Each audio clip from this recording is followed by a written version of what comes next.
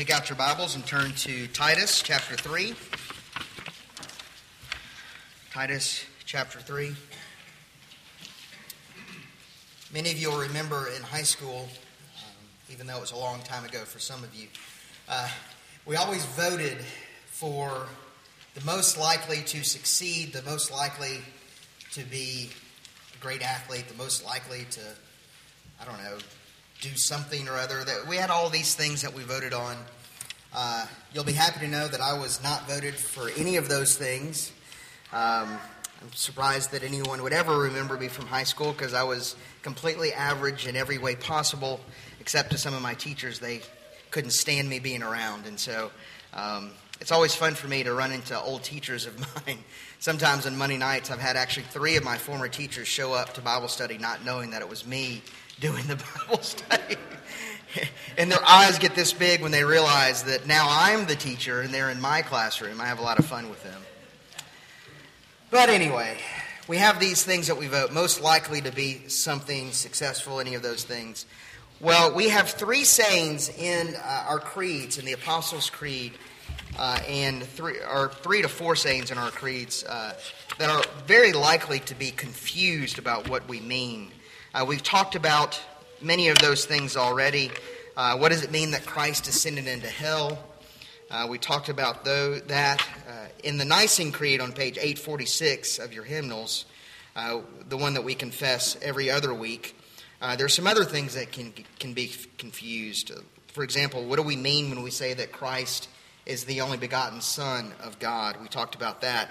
Not that Christ is begotten of the Father, meaning he's one who is created, because even our confession says that he is God himself, that he was not created, but he was begotten of the Father. We talked about what that meant. We also talked about the Holy Catholic Church, what we mean when we say that we are a Catholic church. Now, we are a Presbyterian church, and yet we do claim that we are a Catholic church, little c, meaning that we are members of the universal body of Christ. And then today, right under that, what does it mean when we confess that we acknowledge one baptism for the remission of sins? That saying is likely to be confused, and perhaps many of you have been confused about what we mean when we confess that baptism, that we believe in baptism for the remission of sins. Because it sounds like what we're saying whenever we confess that we believe that we are saved in our baptism. Well, we don't believe that as a church. We do not believe that baptism or water baptism saves us. There's 2 ditches that we want to avoid as we talk about what it means, baptism for the remission of sins. The first one is this, that baptism saves us. There are many denominations and churches that teach this very thing, most notably the Catholic Church, the Orthodox Church, and also some in the Anglican Church teach that baptism, water baptism, saves us. Well, we do not believe that. The second ditch, however, for us to avoid is that baptism merely symbolizes. And in that water baptism doesn't mean anything. Most evangelicals fall into this category. And we want to avoid both of those ditches. So what do we believe about baptism? Well, we believe that baptism is for the remission of sins, and we see that in this text. But let's talk about what that means. Let me read this for you. This is Titus chapter 3. Let me read verse 1. I'm going to start at verse 1 and I'll read through verse 7. Hear God's good and authoritative word for us this morning. Remind them to be submissive to rulers and authorities, to be obedient, to be ready for every good work, to speak evil of no one, to avoid quarreling, to be gentle, and to show perfect courtesy toward all people. For we ourselves were once foolish, disobedient, led astray, slaves to various passions and pleasures, passing our days in malice and envy, hated by others and hating one another. But when the goodness and loving kindness of God our Savior appeared, he saved us, not because of works done by us in righteousness, but according to his own mercy, by the washing of regeneration and renewal of the Holy Spirit, whom he poured out on us richly through Jesus Christ our Savior, so that being justified by his grace, we might become heirs according to the hope of eternal life. Let's pray and ask for the Lord's help in understanding his word. Pray with me. Lord, we thank you for giving us this word, and we pray that you would help us to understand it. Lord, we pray that we would see the glory of your Son, Jesus Christ, that our focus would be on him and not on ourselves. And we thank you for giving us this day of worship. We thank you for giving us this word that is the reminder of who we are and how great you are for us. We pray this in Christ's name. Amen. So we're going to see three things here. We're going to see, first of all, the blemish of sin in verse 3. Secondly, we're going to see the bath in verses 4 through 6. And then thirdly, the benefit of that bath in verse 7. So first, the blemish. Well, Christianity is one story. Our Sunday school curriculum for the children is called One Story Ministries because we believe that the Scriptures teach one unified story from the very beginning. And the story goes like this very quickly. God created the world perfectly, that everything worked exactly how he wanted it to work. The very pinnacle of that creation is man and woman. Actually, the very pinnacle of that creation is woman. And he created man and woman to operate in such a way that they interact with each other according to the image that he made them. He made them after his own image. That's Genesis 1 and 2. And then Genesis 3, where of their own free will, Adam and Eve sin by being disobedient to God. And we learn through the rest of the Scripture that the rest of human history is the outworking of that sin. That in Adam, every human that came after him fell into sin because of Adam and Eve's first sin. Romans chapter 5 teaches us that very thing. So that's the story of who we are. That we are, in Adam, sinners. The title for this is Original Sin. That we are by nature born in original sin. Because we are the descendants of Adam. So what does that mean for us? Look at verse 3. This is who we are. This is what we're like at our birth. For we ourselves were once foolish, disobedient, led astray, slaves to various passions and pleasures, passing our days in malice and envy, hated by others, and hating one another. This is the testimony of Scripture about who we are. We are blemished because of sin. And he says we are foolish, we are disobedient. We're all of these things. We're slaves to passions. And then at the end of that, he talks about we're people who by nature hate. We hate others. We hate ourselves even. But more than that, we're hated by others and we hate others. That's who we are. If you want to see a fuller treatment of what that sin nature looks like, you can look at Romans 1 through 3. But that's a very nice summary statement of who we are as sinners. And you get a picture of what it's like to be a person just passing your day in this world, hatred and malice and envy and all of those things that you and I understand all too well. And if you think that Paul here is making this up, if you think that Paul is the one that's introducing this idea of original sin, well, I could just point you back to the very words of Jesus. Oftentimes in our society, in our culture, we say if we could just live more like Jesus in his loving way, then everything would be better. But even Jesus, in the Sermon on the Mount, he looks at his disciples and he calls them evil. He says, if you, being evil, know how to give good gifts to your children. So his closest disciples, he says, you are evil. So that's the loving Jesus who is reminding us who we are, that we are evil. And that is the testimony of God about who we are. We need to recognize that this is, of all the things that Christianity teaches, this is the least popular teaching of Christianity. I full well recognize that this is not something that Christians like to talk about or that the world likes to talk about. Many people will deny this teaching because we don't want to make people feel bad. Unfortunately, we don't get to decide what's true by a vote. Even in the midst of an election season where we decide which politicians we think are good or bad, we don't get to decide Christian doctrine or the truth in that way. Recently, I read an article that I didn't like to read, and it was about U.S. soldiers in Afghanistan who were not allowed to step in to prevent the rape of young boys by Muslim men. Because, as a society, we've decided that we can't look at one culture and say that we're better than you. Brothers and sisters, as Christians, we need to be able to look out and say, it's not that we're better, it's that we are all sinners before God. And our hearts are just like this, and we need to be confronted with our sin. And even though this teaching is not popular, it's the truth, not about who they are out there, but who we are in here. This is the Bible's testimony about us. We are sinners. And God's evaluation of who we are is the most important thing that we can hear. God is holy and we are not, and His holiness demands justice. Now, that's the bad news. We have to hear the bad news. Because if we don't hear the bad news, then the good news doesn't make any sense. Too often Christians and Christian preachers will say, well, hear the good news, but if the good news is only good because of the bad news.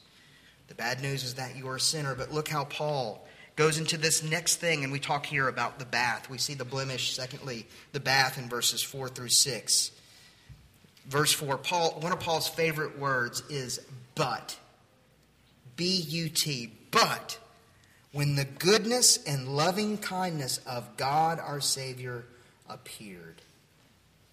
He says, that's who you once were, sinners before God. But now, look at who you are. But God saves sinners. Here's the reality. Sinners are the only group of people that need to be saved. Sinners are the only ones dead in their trespasses and sins that need a God who saves them. If you think to yourself that I am not a sinner, then of course you think I don't need salvation. But here we see that yes, we are sinners, and God in His goodness and His grace and His mercy saves sinners like us. But how does God save us? Look in verse 5. He saved us not because of works done by us in righteousness, but according to His own mercy, by the washing of regeneration and the renewal of the Holy Spirit. This is another opportunity for us to rehearse the gospel of Jesus Christ. The good news. We've heard the bad news, we're sinners. The good news that God saves sinners like us. How does He do it? This is what's titled in Christianity justification. It's another big word, and it's a word that you need to know. Justification. What does justification mean? The popular saying is that justification means just as if I had never sinned. That's not what justification is. That is a result of justification, that God looks at us and says, yes, it's like you have never sinned. But justification is so much better than that. It's that God looks at guilty sinners and says, you are declared righteous. That in His holiness, He looks at people like you and me, sinners who were foolish, who were all of these things, who practiced daily malice and envy and strife. Sinners who hated others, who were hated by others, and God looks at haters like us, murderers, adulterers, sinners, and He says, I declare you not guilty. And that's good news for us. We need that declaration from God. In order for anyone to be justified, we need to be declared righteous. So the question is, how does God declare that which is unrighteous righteous? How does He make us who are sinners, and how can He say in justice that we are not sinners? Well, there has to be a payment for that sin, and that's what Jesus Christ did. We see here the work of Jesus Christ for us. Justification is a result of Jesus Christ's work for us, that He lived the perfect life that we could not live. For 33 years, He never sinned. And because of that, we have His imputed righteousness, that God gives us His record. And then, not only that, He goes to the cross. He died the death that we deserved for our sins. On the cross, hanging there, the Father poured out on the Son. He just poured out all of his wrath on that we deserved on his Son, so that we can have the penalty of our sin taken away.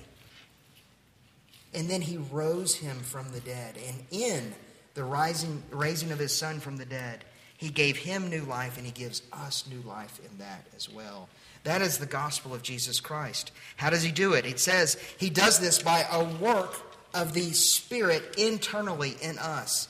So we do not as a church confess that water baptism, that the sprinkling of water, or even in the dipping of water, if that's the way that you were baptized, we do not confess that that is what saves us. But actually, it's an internal work of the Spirit. That's what he says here. He says in verse 5 again, by the washing of regeneration and the renewal of the Holy Spirit. Because the reality is that we cannot wash away the stain of sin ourselves. We can't open ourselves up, open up our hearts, and pour water in there to wash us away. External water baptism cannot accomplish that internal washing. Many of the people that say that water baptism does that, they are making baptism a work. And here's what we're told. He saves us not because of works done by us. And I'll add just a little note of commentary, or works done by someone else to us. In this church, we baptize infants. We do not say that just because an infant is baptized that they are therefore saved. What we say is that that is a sign and a seal pointing to the need for the internal washing by the Spirit. We cannot force a washing of the Spirit on anyone, and we do not believe that. Because water baptisms, in order for them to be efficacious or effective, have to be combined with faith. And so inherent in this, as I preach the gospel of Jesus Christ, as I preach that we are justified by God, there is a calling here for you to believe in the finished work of Jesus Christ. So that your baptism is not effective unless you believe. That doesn't mean that it's not important, because baptism is both a sign and a seal of the covenant of God's grace. It is an external sign. It is an external sign of the internal realities of the Spirit. But faith is again the thing that makes it effective or efficacious. We should not confuse the sign with the thing signified. And therefore, if you think that you are secure in Christ because you have been baptized by water, you are in danger. Do not put your hope in your baptism by water. Your only hope can be in the Lord Jesus Christ and his finished work. Well, what do we get here? We get the benefit. And in verse 7, we see the benefit of the baptism. This is what Paul tells us. So that being justified by his grace, we might become heirs according to the hope of eternal life. What are the benefits of this internal washing? If you have been washed by the Spirit, what do you have? You have, first of all, standing with God. You have security with God. But notice, it's not because of what you have done. Your security comes because of what God has done for you. Now, you and I need this kind of standing. We need this kind of security. In most of our lives, we are trying to find a security like that. That's why most of you get up, men and women, you get up and you go to work on a daily basis to provide security for your family. And if you're honest, you look back and you say, I hope that I provided something for my family, some kind of security for them so that they can have standing. The problem is that we take our works and we say that is the standing that matters with God. Ladies, it might be something else for you. It could be your work, but it could be maybe your ability to raise your children or to be a good mother or grandmother. And you say, as long as I can be good enough for my children, then that is my standing and theirs. We all want standing, but Paul reminds us the only standing that we can have is through the work of God giving us and pointing us to the work of the Son in Jesus Christ, the finished work of Jesus. And that's the benefit, the first benefit of that internal washing. Secondly, the benefit of the internal washing is that Paul tells us we are heirs of God. Heirs of God. So that being justified by his grace, we might become heirs according to the hope of eternal life. Every now and then I'll catch myself dreaming about having a long-lost aunt or uncle that somehow or another just gives me an inheritance that I don't know nothing about. Okay? Maybe you think about that. And somewhere, maybe in England, I know that my grandmother has told me that we are descendants in Scotland of the Borthwicks. Or the Borthwicks. And the Borthwicks have a castle in Edinburgh. And she said, if you ever go to Edinburgh, you can go, and they have this long genealogy. And actually, my name is listed in Borthwick Castle. And so if we go, they may even let me spend the night in Borthwick Castle. It's a castle where Mary, Queen of Scots, hid out from the Protestants. And I thought, oh no, I'm Protestant.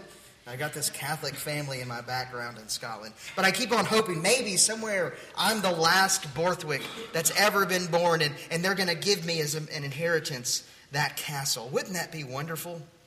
I'd have to transport all of you there so I could still be your pastor, okay? We could all live in a castle together. But our hope isn't an inheritance in this world. Our hope is that we are heirs of God and heirs of his kingdom.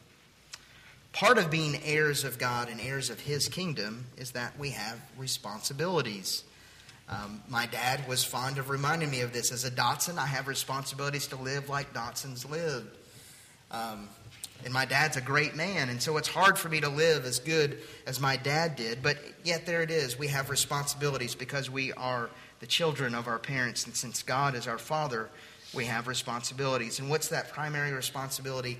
That's to reflect his image in extending his kingdom and stewarding his kingdom. That means that we need to be wise in the way that we use the things of this world, because ultimately they're his things.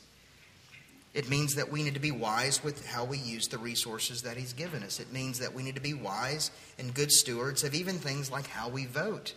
We need to be considerate of those things. It also means that we need to be as kind and gracious as our loving and kind and gracious Father, so that even though the world looks at doctrines like sin and they say that's disgusting and we don't like it, we don't respond in kind, but we actually respond in gentleness.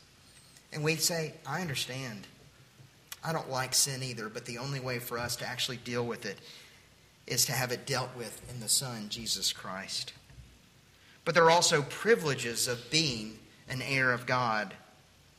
We are children of the King right now. It's hard for us to live in that reality, but if we have an internal washing by the Spirit, we are God's children right now. So guess what? We do have a castle that is ours, and it's much better than a castle in Edinburgh, Scotland. It's a castle of an eternal significance, that we are children of the King right now. And actually, that actually helps us go through things like trials and tribulations.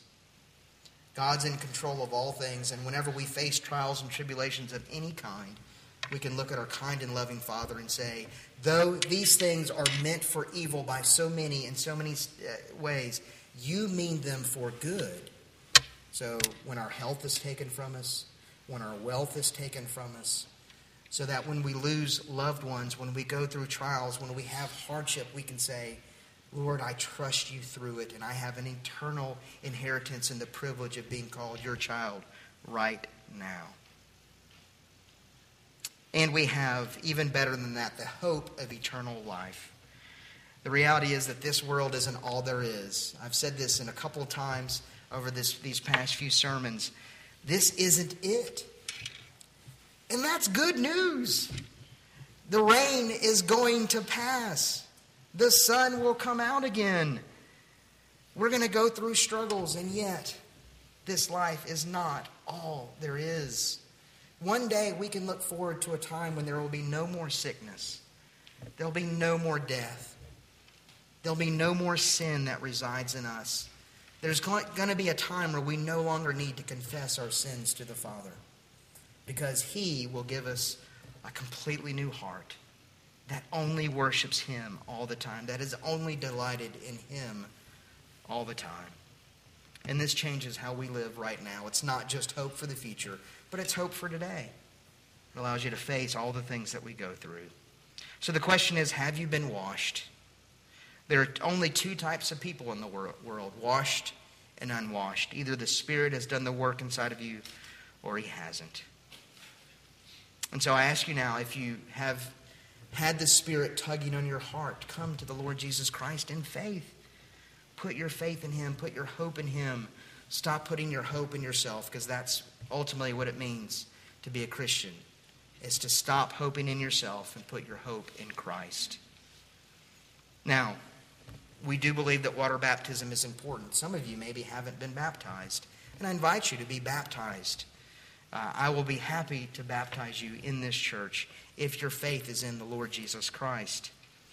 If you have been baptized, good.